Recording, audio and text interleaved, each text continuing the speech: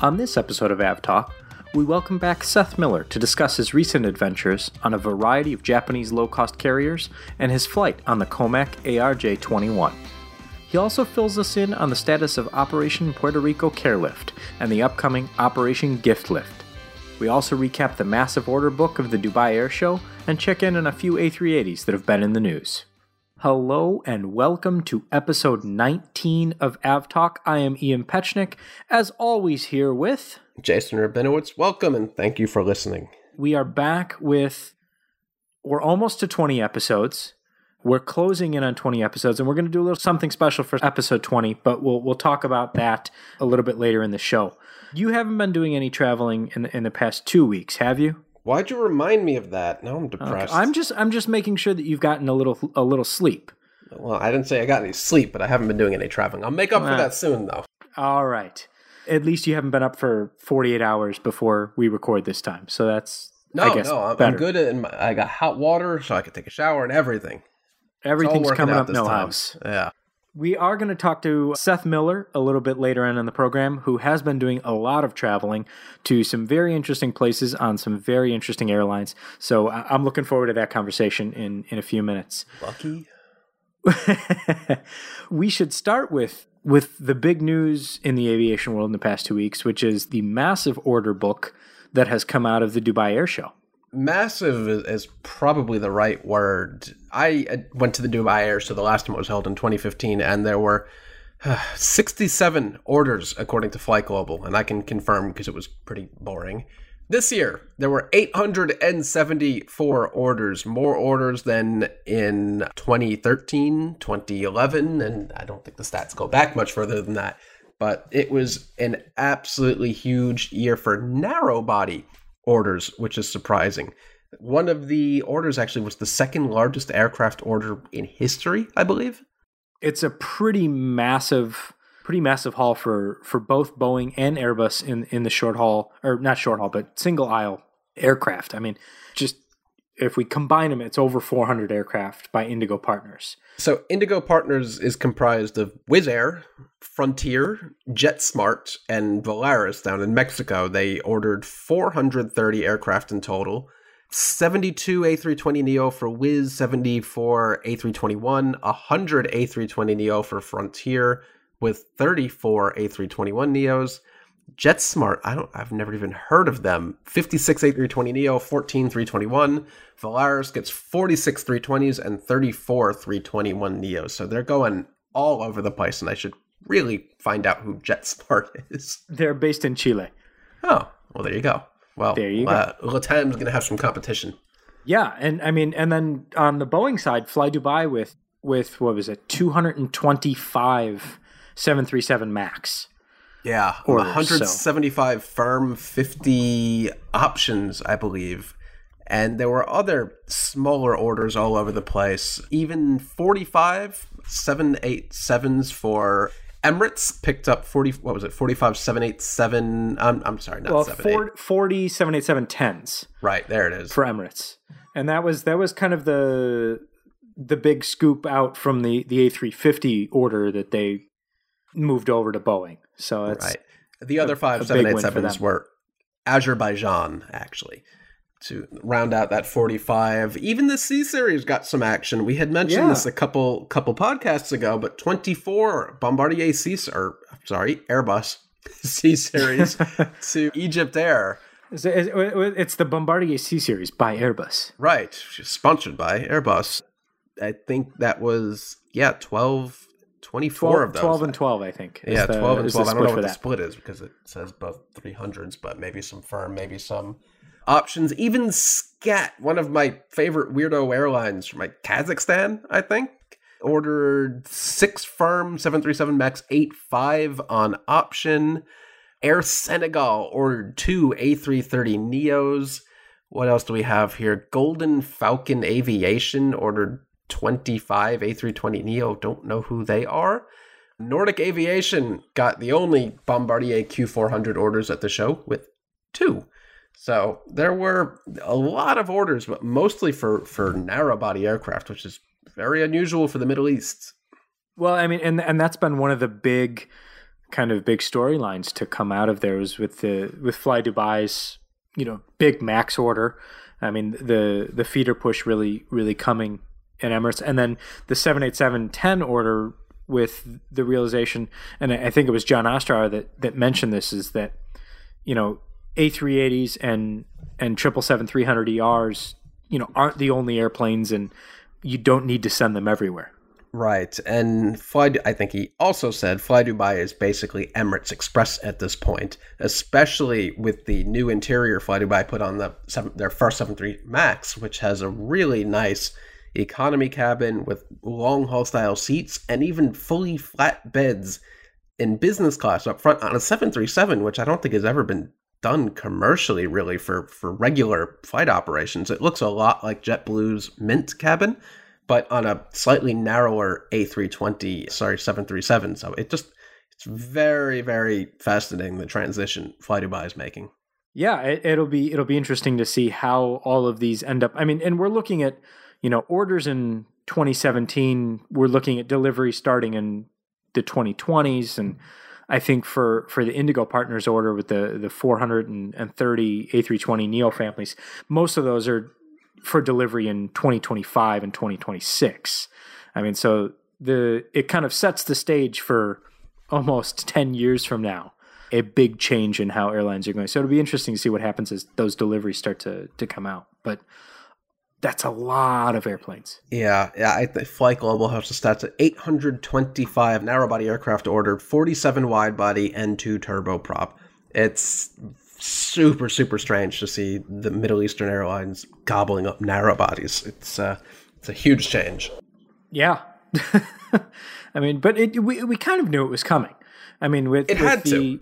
Yeah, well, I mean, with I guess, looking at what's been happening between Emirates and their kind of A380, 777 only operation and the other, kind of major players there, it's something had to give. Yeah, it turns out you can't operate a 600-seat A380 between Dubai and Qatar every day. Just doesn't make sense. Or at least not on 8 flights a day or something. Oh wait, you can't operate between Dubai and Qatar. Period. Oops. Well, yeah, but that's that. That's going back a few episodes. Yeah. Oops. Speaking of A380s, we've got 2 little bits of A380 related news to get into. One, the A380, the Air France A380 in Goose Bay is slowly on its way to getting fixed. That thing is still there. It's forever. It's still there. So there's an Antonov AN124 in Dubai right now. It's going to head up to Paris and pick up an engine, carry an engine over to Goose Bay, and then pick up the disabled engine, or the damaged engine. I suppose disabled is a little too kind for that. Yeah. Exploded engine works. Yeah, there you go. And that's going to go over to Cardiff is going to be the first stop. And then from there, I'm not exactly sure where they're taking it for further inspection. But that's going to be underway. It should be delivered this Thursday or Friday and carried out the following day. That's on its way. So So they're basically flying out an engine all the way to Goose Bay, Canada, to put it on an A380, and then they won't even be turning it on to fly it home. Correct. They're basically bringing an engine, and Air France hasn't said exactly how they're going to do this. And I think we talked about this in a previous episode, but it's worth recapping because it's just so crazy. They have to have the 4th engine because no one's ever flown an A380 without the 4 engines. So nobody has any idea how it would perform. So they have to have the 4th engine on there as weight and balance. From there, they can either windmill it or basically cover the core and take the fan off so that there's just kind of the engine pod sitting there. And they haven't said which one they're going to do yet. And it's very interesting.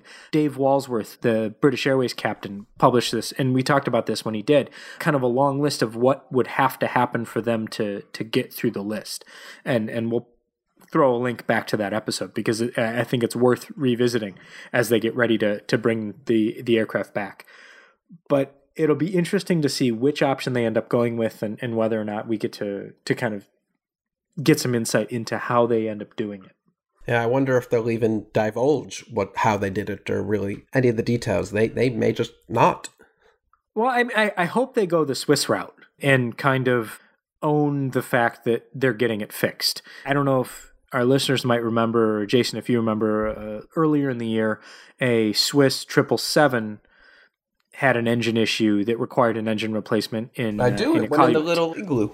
Yeah, exactly. And Swiss kind of owned the process because it was such a cool thing and such a remote diversion that they really got everybody together and kind of said, this is how we fix things, and showed a bit behind the scenes in the process and allowed some people some access. So I hope that's the route they go, saying, that something broke, we're getting to the bottom of that, but this is how we fix things.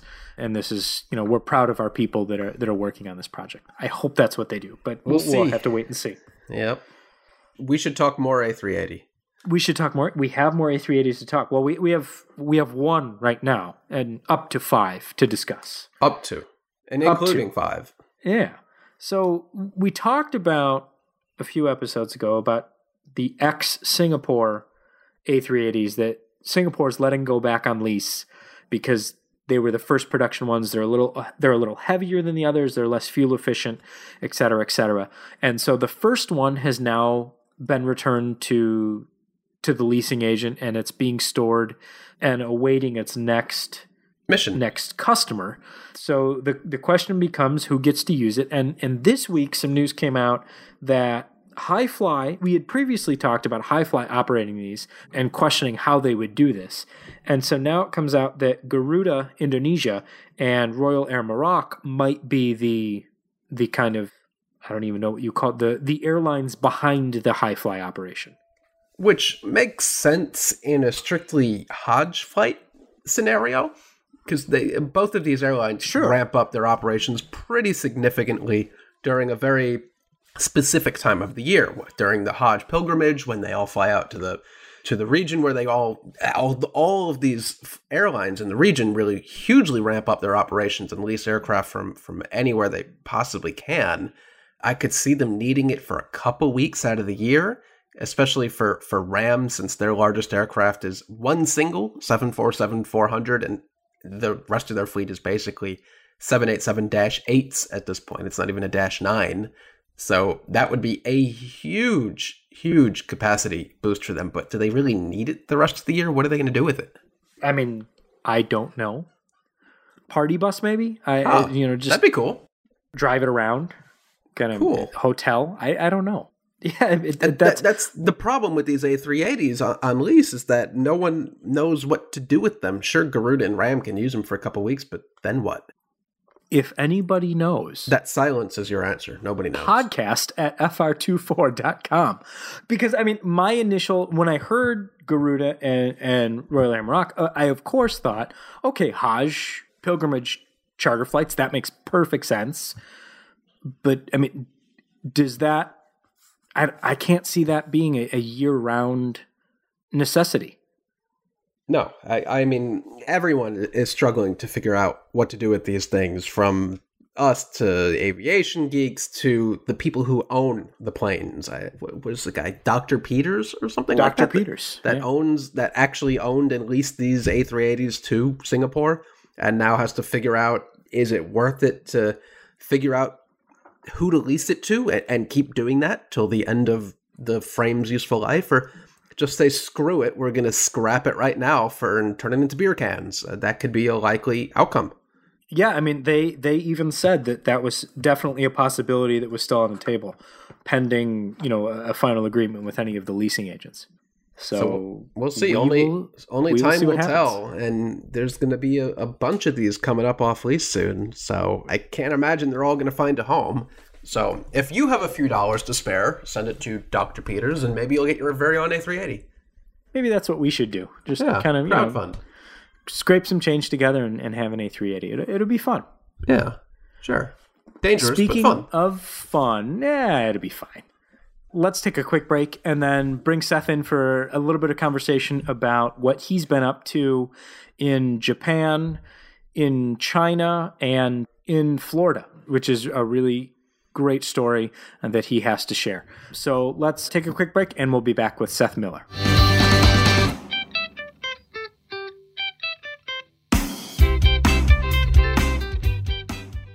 As promised, we are back with Seth Miller, aviation journalist and friend of the show, a returning guest. Seth has been a very busy man, and he's done some interesting things that we've been pretty awed by. And we want to say congratulations, possibly. Thank you. For being the 30,000th person to fly on the ARJ. We think maybe, and we're bestowing the title because why not? It happened while I was there, when I was there. It's the best I can do is say, yeah, it was me. So we brought you on to talk about a few things. Yes. The first of which, and probably really the most impactful and most important, is the work that you've been doing to help out the folks in Puerto Rico. You also did the Delta A350 inaugural. You flew on a bunch of Japanese low-cost carriers. And then last, but certainly not least, because anytime you can lay the claim to being the 30,000th anything, that's a milestone on the COMAC ARJ. Absolutely. So welcome back, and let's dive into, tell us about what you've been doing in the aftermath of the hurricane in Puerto Rico to help people out, and how that kind of ties into some aviation stuff. Sure. So Hurricane Maria, as everyone knows, devastated Puerto Rico. The island is still struggling to get reliable power and water and other functions back online. The infrastructure is just decimated. And through a group of friends, it's one of those things that starts simple. Someone started a GoFundMe project and said, hey, let's try to raise some money and figure out how we can get some stuff and get it delivered. And raising the money part was relatively easy. The getting stuff once you have money is relatively easy. Getting it delivered turns out to be really hard, especially to an island. And through a group of friends, Chris Sloan over at Airways/Archive and a bunch of other folks got involved, and they called on Spirit Airlines. Spirit Airlines, based in Fort Lauderdale, has a lot of lift down into Puerto Rico and also uses the Lufthansa Technik facility at Aguadilla for their MRO, for a lot of their C checks. And the folks at Lufthansa Technik were willing to cooperate. The folks at Spirit were spectacularly cooperative. And what we ended up with was more than $250,000 in cash, plus indirect supply donations, and a ton of belly capacity on Spirit Airlines planes. Had somewhere between 10 and 15 flights. Some were commercial service. Some were the C-check ferry flights where we had 18,000 pounds of cargo loaded in. And I spent a week down in the Fort Lauderdale warehouse and in Miami and Hialeah helping sort the goods, helping with the purchases, helping get things repackaged and done. And I got to tell you, it was an absolutely incredible experience. Did you actually make it down there to Puerto Rico with some of the flights? I did not go. It's funny you mentioned that because we're going to come to... That was Operation Puerto Rico Care Lift is what we called the first half of that. And we were producing boxes of food, essentially, 40-pound boxes. It's important to know Spirit doesn't do cargo. And what we were shipping was all cargo. So we had to repackage pallets full of, various non-perishable supplies into what appeared to be 40-pound suitcases. And it turns out a 14-inch cube cardboard box filled with black beans and soup and this and that and whatnot, some toiletries and such, comes out right at 40 pounds if you plan it correctly, and it fills the box with the stuff we need. So we ended up packing a couple thousand of those boxes. We had a great group of volunteers who showed up. We had some great logistics help, and we crushed it. We really did. It was an incredible experience. That part of the project wrapped up for the most part. And where we're at now is what we're calling Operation Puerto Rico Gift Lift. And I'll make sure that we have a copy of the URL to put in the show notes for that. But we're trying to, take into account the fact that while things are starting to get back to normal a little bit in Puerto Rico, and we're still nowhere close, but they're starting to get back to normal, we also have families that basically lost everything. And with Christmas, Hanukkah, and whatever other holidays coming up in the next few weeks, really trying to help out and get some supplies down to Puerto Rico to help those families celebrate a little bit where we can and give the kids something to celebrate. So this next round, we are once again, raising some funds, cash. We've got on the GoFundMe page, there's also a link to an Amazon shopping list if you want to shop that way and donate like that. And trying to gather. Spirit has been a huge contributor here with 3 more airplanes worth of cargo capacity, and we're trying to fill those up with gifts and toys, with the ultimate goal of, on December 10th, a Christmas party in Aguadilla. And I'm hoping to be on the flight for that one. So that's the answer to your question, Jason, is I haven't been yet, but I'm hoping to go for Christmas. Good answer. That's pretty amazing work, since the situation down there is still pretty dire. It is. And I got to say, this was one of those things, we almost, we had to start turning some people away, believe it or not, who were like, well, I've got all this stuff too.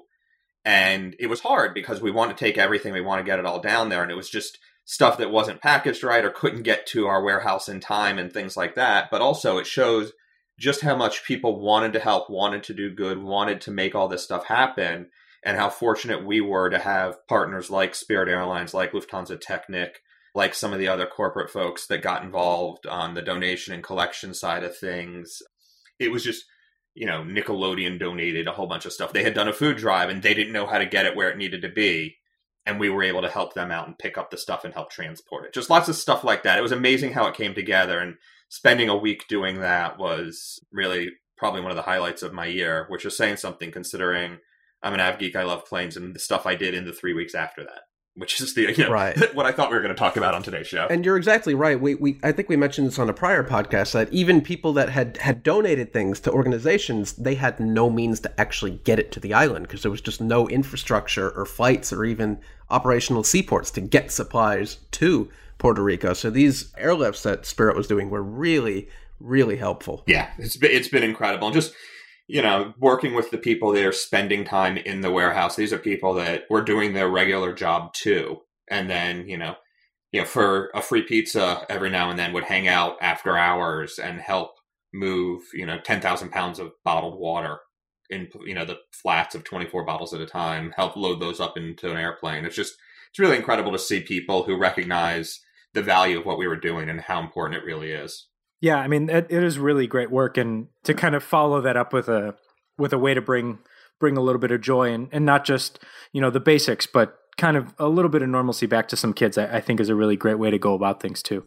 Yeah, and it's not nearly as critical necessarily because as food and water were, but at the same time, giving, actually, like you said, a sense of normalcy and just some sort of, regular life, so they don't necessarily have to think about, are we going to have dinner tonight?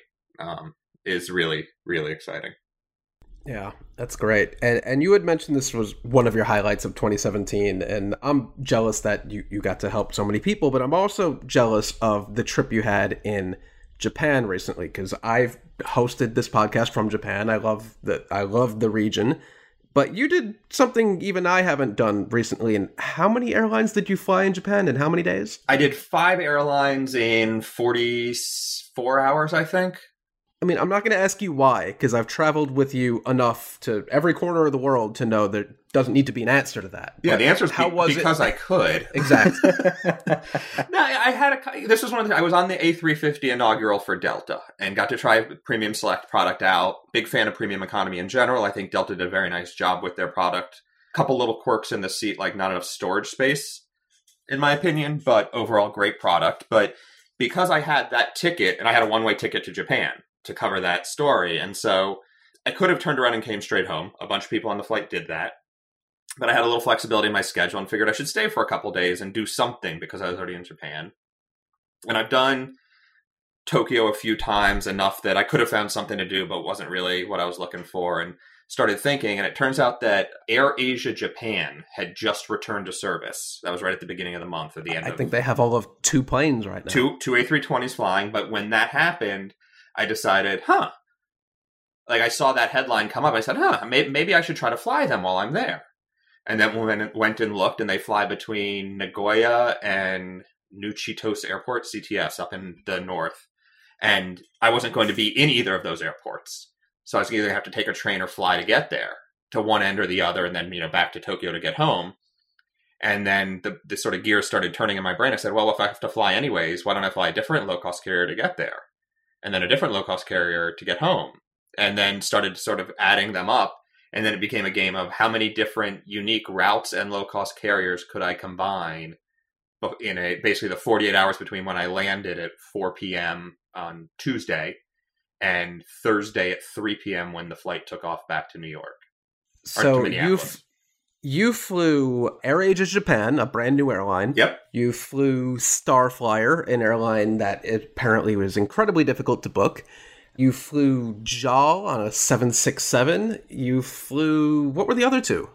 No, so you did them out of order, and now I'm all sorts of confused. Was it vanilla or peach? Both. Or both? Both. Okay, perfect. I did vanilla first, so I did a quick connection at Tokyo, a couple hours to switch terminals over the LCC terminal, had some dinner, hopped on a plane and flew to Osaka that night, Kansai International, stayed out by the airport, flew and went to bed that night pretty quickly after I arrived. The next morning was up early and flew to Fukuoka on Peach, which it's interesting. That's very much a downtown airport. The airlines were all fine. The airlines were all fun. There was some, good and bad on all of them. Peach didn't have the toys in the galley cart that I wanted to buy.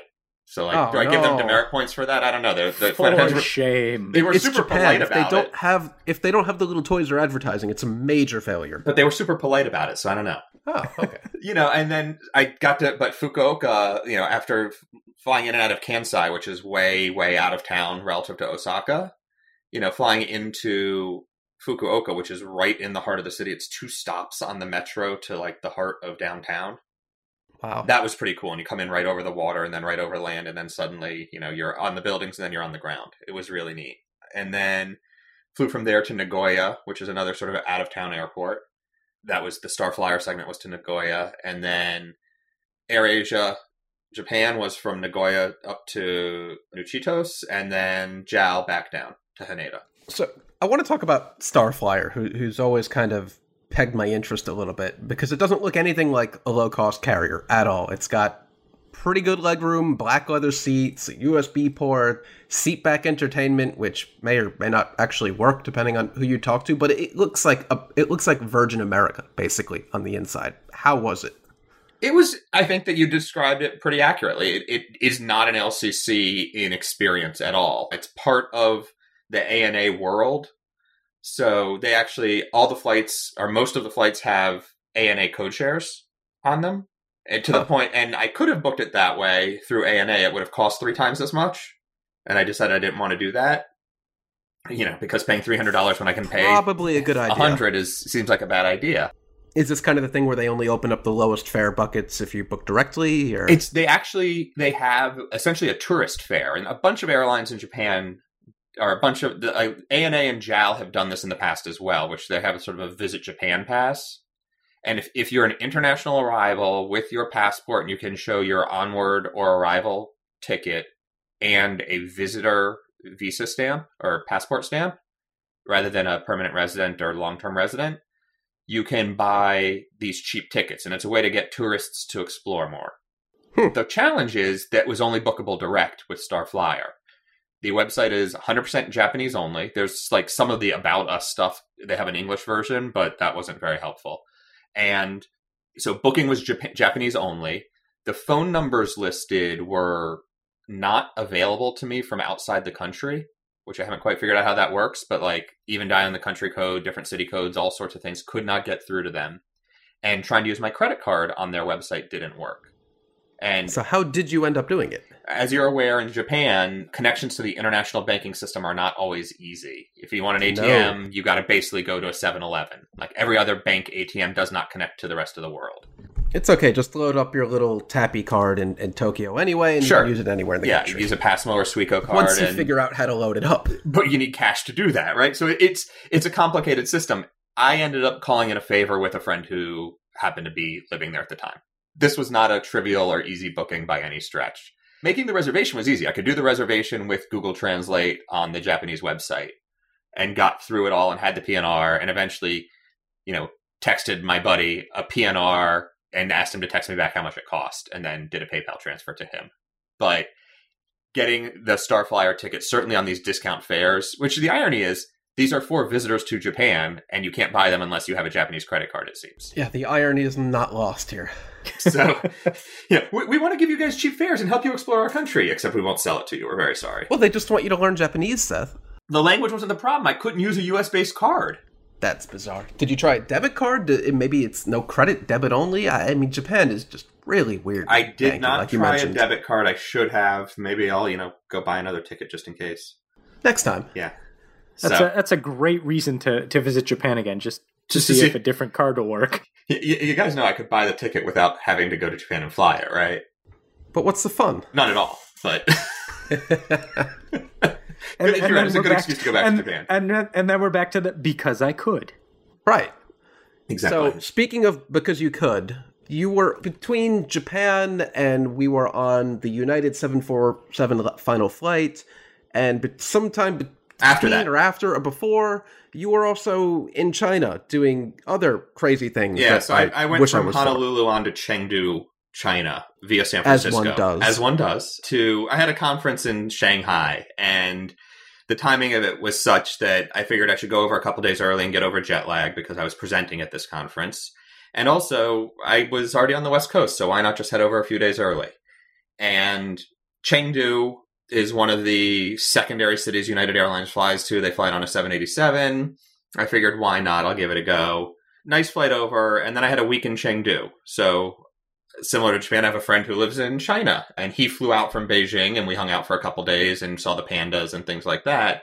But from an aviation perspective, one of the things that makes Chengdu really interesting is it's the fourth largest or busiest airport in China. I had no idea. Who knew? And B, Chengdu Airlines is hubbed there, and Chengdu Airlines is the only commercial operator of the ARJ-21-700, which is the only model of the ARJ-21 flying. It is an aviation oddity still, basically. It's a Frankenplane. If you've ever seen a picture, it looks like a Boeing 717 mated with a CRJ 900. It has the body and the wing, the body of a I guess a McDonnell Douglas rear-mounted engine aircraft with engines that I think are the same engines that are on a CRJ. CF-34s? And the wings of I can't quite tell what the wings are, but this thing just doesn't look right. Yeah, so it's a GE CF-34-10A engine, which they have an exclusive contract with General Electric for the engines. The wing is an Antonov product that was designed specifically for the new frame, and the frame is not new at all. This is a slightly controversial thing depending on who you believe. The Chinese claim it was a new design. There are those who say they saw the original blueprints and they were the Douglas Aircraft Company blueprints with a new title block pasted over in Chinese where the original was supposed to be. So you are one of probably very few Americans who have ever actually flown on this thing, and tell us about it. I was certainly the only American on my day. That part was obvious to me. So, we talked a little bit about how crazy the construction, whatever of it is. There's only 3 of them that have been delivered. And this is a plane that's been under development since 2002.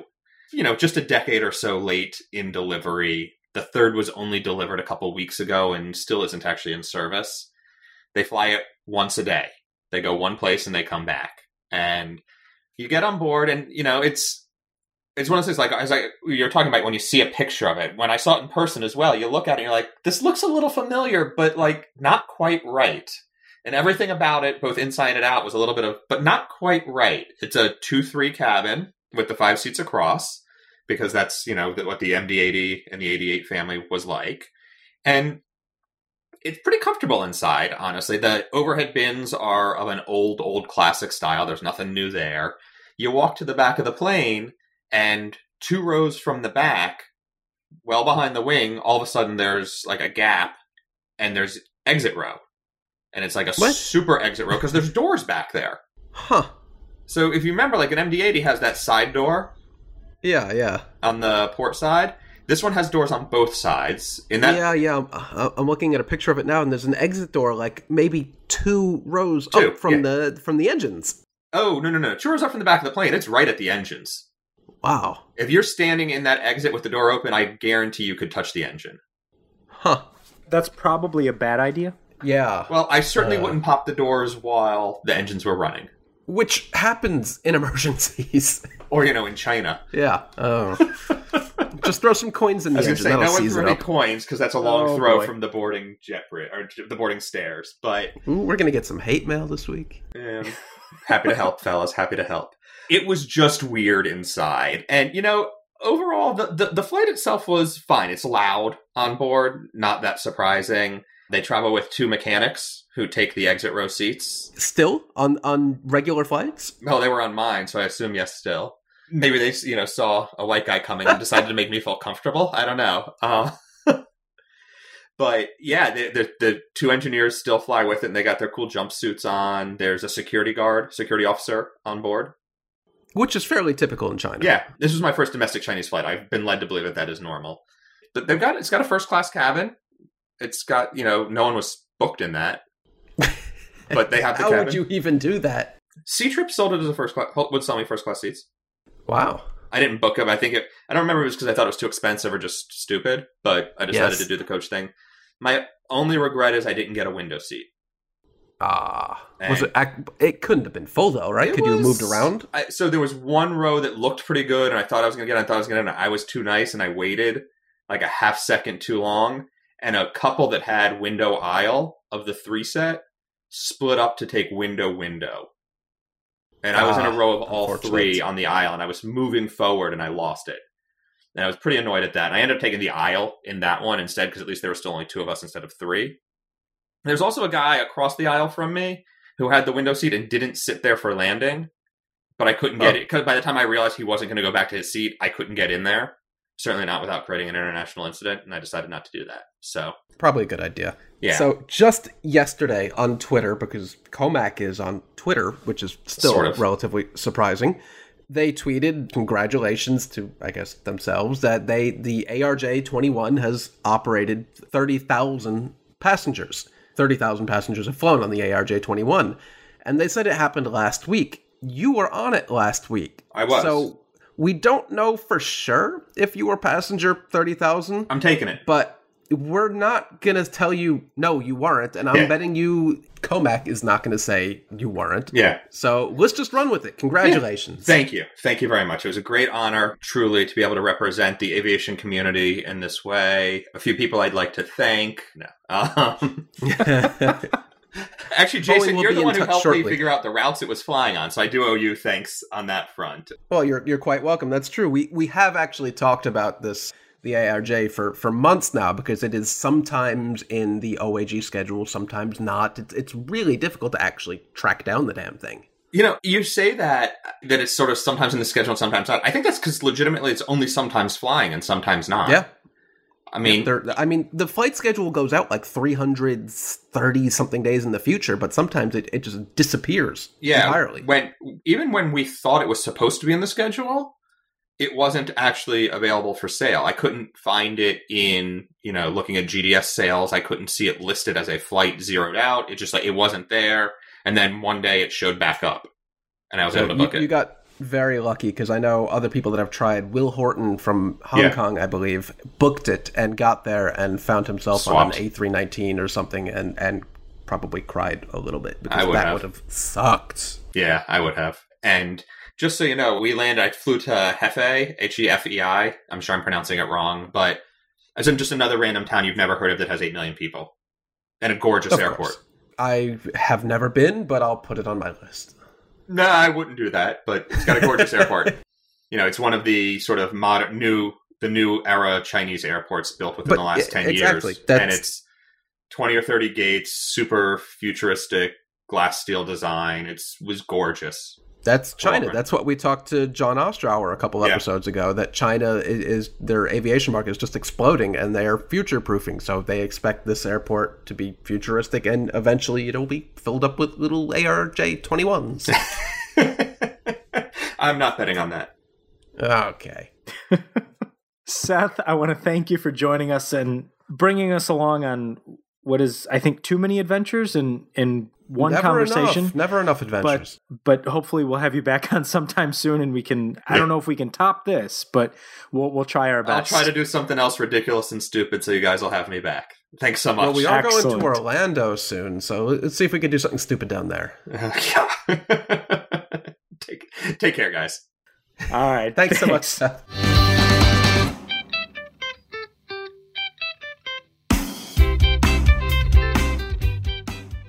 Seth seems to be having a lot more fun than you or I lately. Yeah, I mean, I've traveled a lot with Seth over the years. We've been every corner of the world, South America, Asia, all over the place. And he left me behind on this trip, and I'm kind of upset because I'm incredibly jealous of him flying the ARJ-21. Well, I mean, we'll just have to, go back and do it again. Okay, let's go. All right. So Seth has been working on the Operation Care Lift, and now, the Operation Gift Lift, kind of the next stages. But, some of the other things that are happening in Puerto Rico is the loons have been on station. And they've tried to be on station. So they're doing their best, and from what I've heard is it's working kind of sometimes. There's a lot of issues with this. Right. I mean, completely upfront, they have never deployed Loon in a real world scenario. And this was really a wing it, hope it works. If it does, fantastic. But they can't, these are balloons. They can't control the wind, and the wind tells them to go wherever the wind tells them to go, which unfortunately has not been over Puerto Rico. And that doesn't even really mention the tech aspects of phones have to be updated to even talk to the balloons, which is really difficult if you don't have any connectivity, which defeats the purpose of the whole thing. But really good on X by Google, or who are they these days? It's just X. X or whatever. I don't care. It's Google. You know it's Google. We know it's Google. We'll just say it. But AT&T, of all companies, has done something a little bit interesting, actually. A lot of it interesting. They've been, a couple companies, Sprint, AT&T, have been touting this idea of a cell phone tower on a drone, which never really made any sense to me.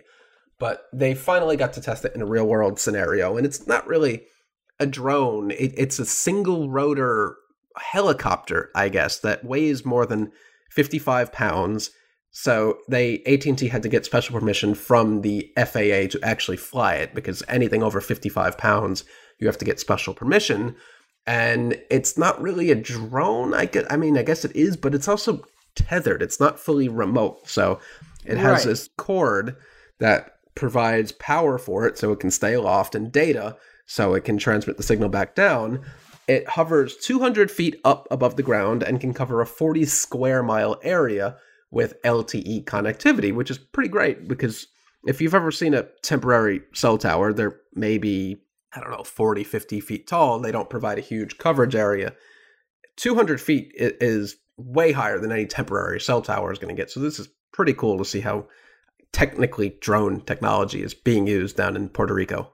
Yeah, I mean, I was pretty impressed, but I saw the picture, and I'll see if we can toss one in the show notes, because it looks like an RC helicopter with cell technology on it and a tether, back down to the ground. And I saw the picture and I was like, what is that? And then read the story and I was like, oh, that's pretty cool.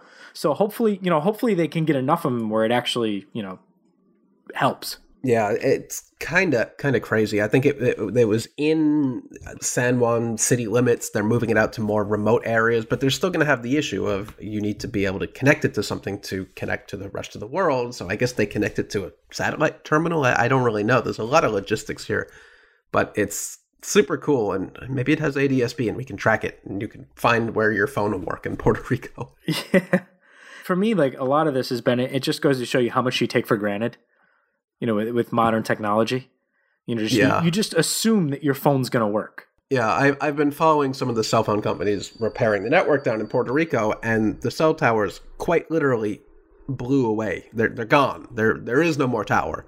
So you can't obviously rebuild that whole thing just like their power grid overnight. So they've come up with these really creative solutions to provide coverage again. And here's hoping that we hear more about that and that they continue to work on it and get things back up. If they could put some of those over Manhattan and give me cell phone coverage in, New York City, that'd be cool too. That's true. Yeah, no, we'll see what we can do, I guess. Yeah, bring in the drones. There you go. So, big news for Airbus today. The A350-1000 has EASA and FAA certification. So it's ready to go. Yeah, joint certification. It's ready to, well, I don't know if it's joint certification, but concurrent certification. It's ready to go. Almost exactly a year to the day from the first flight, too. 362 days from first flight, which is, I mean, pretty impressive. Yep. It's not a brand new airplane, but... No. I can click the Photos app on my phone, click year ago today, and the pictures of me at the first flight pop right up. So it is quite literally a year ago today. It's pretty amazing. So well done to them. And Qatar is taking delivery of the first one by the end of the year. So, I mean, in just a little over a year, they went from first flight to commercial delivery. Pretty good. Not bad. Not bad at all. And episode 20 of AvTalk will come from Stockholm, Sweden. Jason and I will head over there in just a few weeks in the beginning of December, and we'll record episode 20 from Stockholm. We are going to sit down with people in the office at Flight Radar 24 and talk a little bit about how Flight Radar 24 works, how we track flights, and we're also going to talk about some of the things that are coming up in the future. And so I think that's going to be a fun thing to do, and I'm glad that, Jason, you're able to join us over in Stockholm for that. This will be good for me, too, because all of this is literally new to me, so I'll be learning right along with you.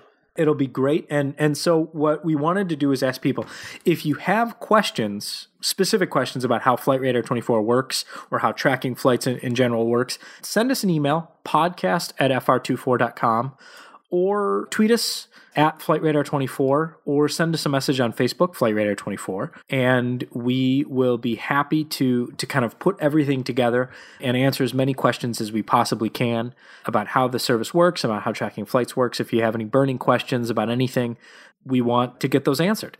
And so I'm excited for this because I think it's going to be good to talk to some people.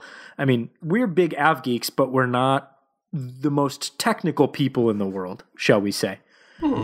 So I'm excited to talk to some people who are some of the most technical people in the world, or at least much more technical than we are. So I'm excited for this one. As am I. I can tell in your voice. So I think that's a good way to leave episode 19, and I'm looking forward to episode 20.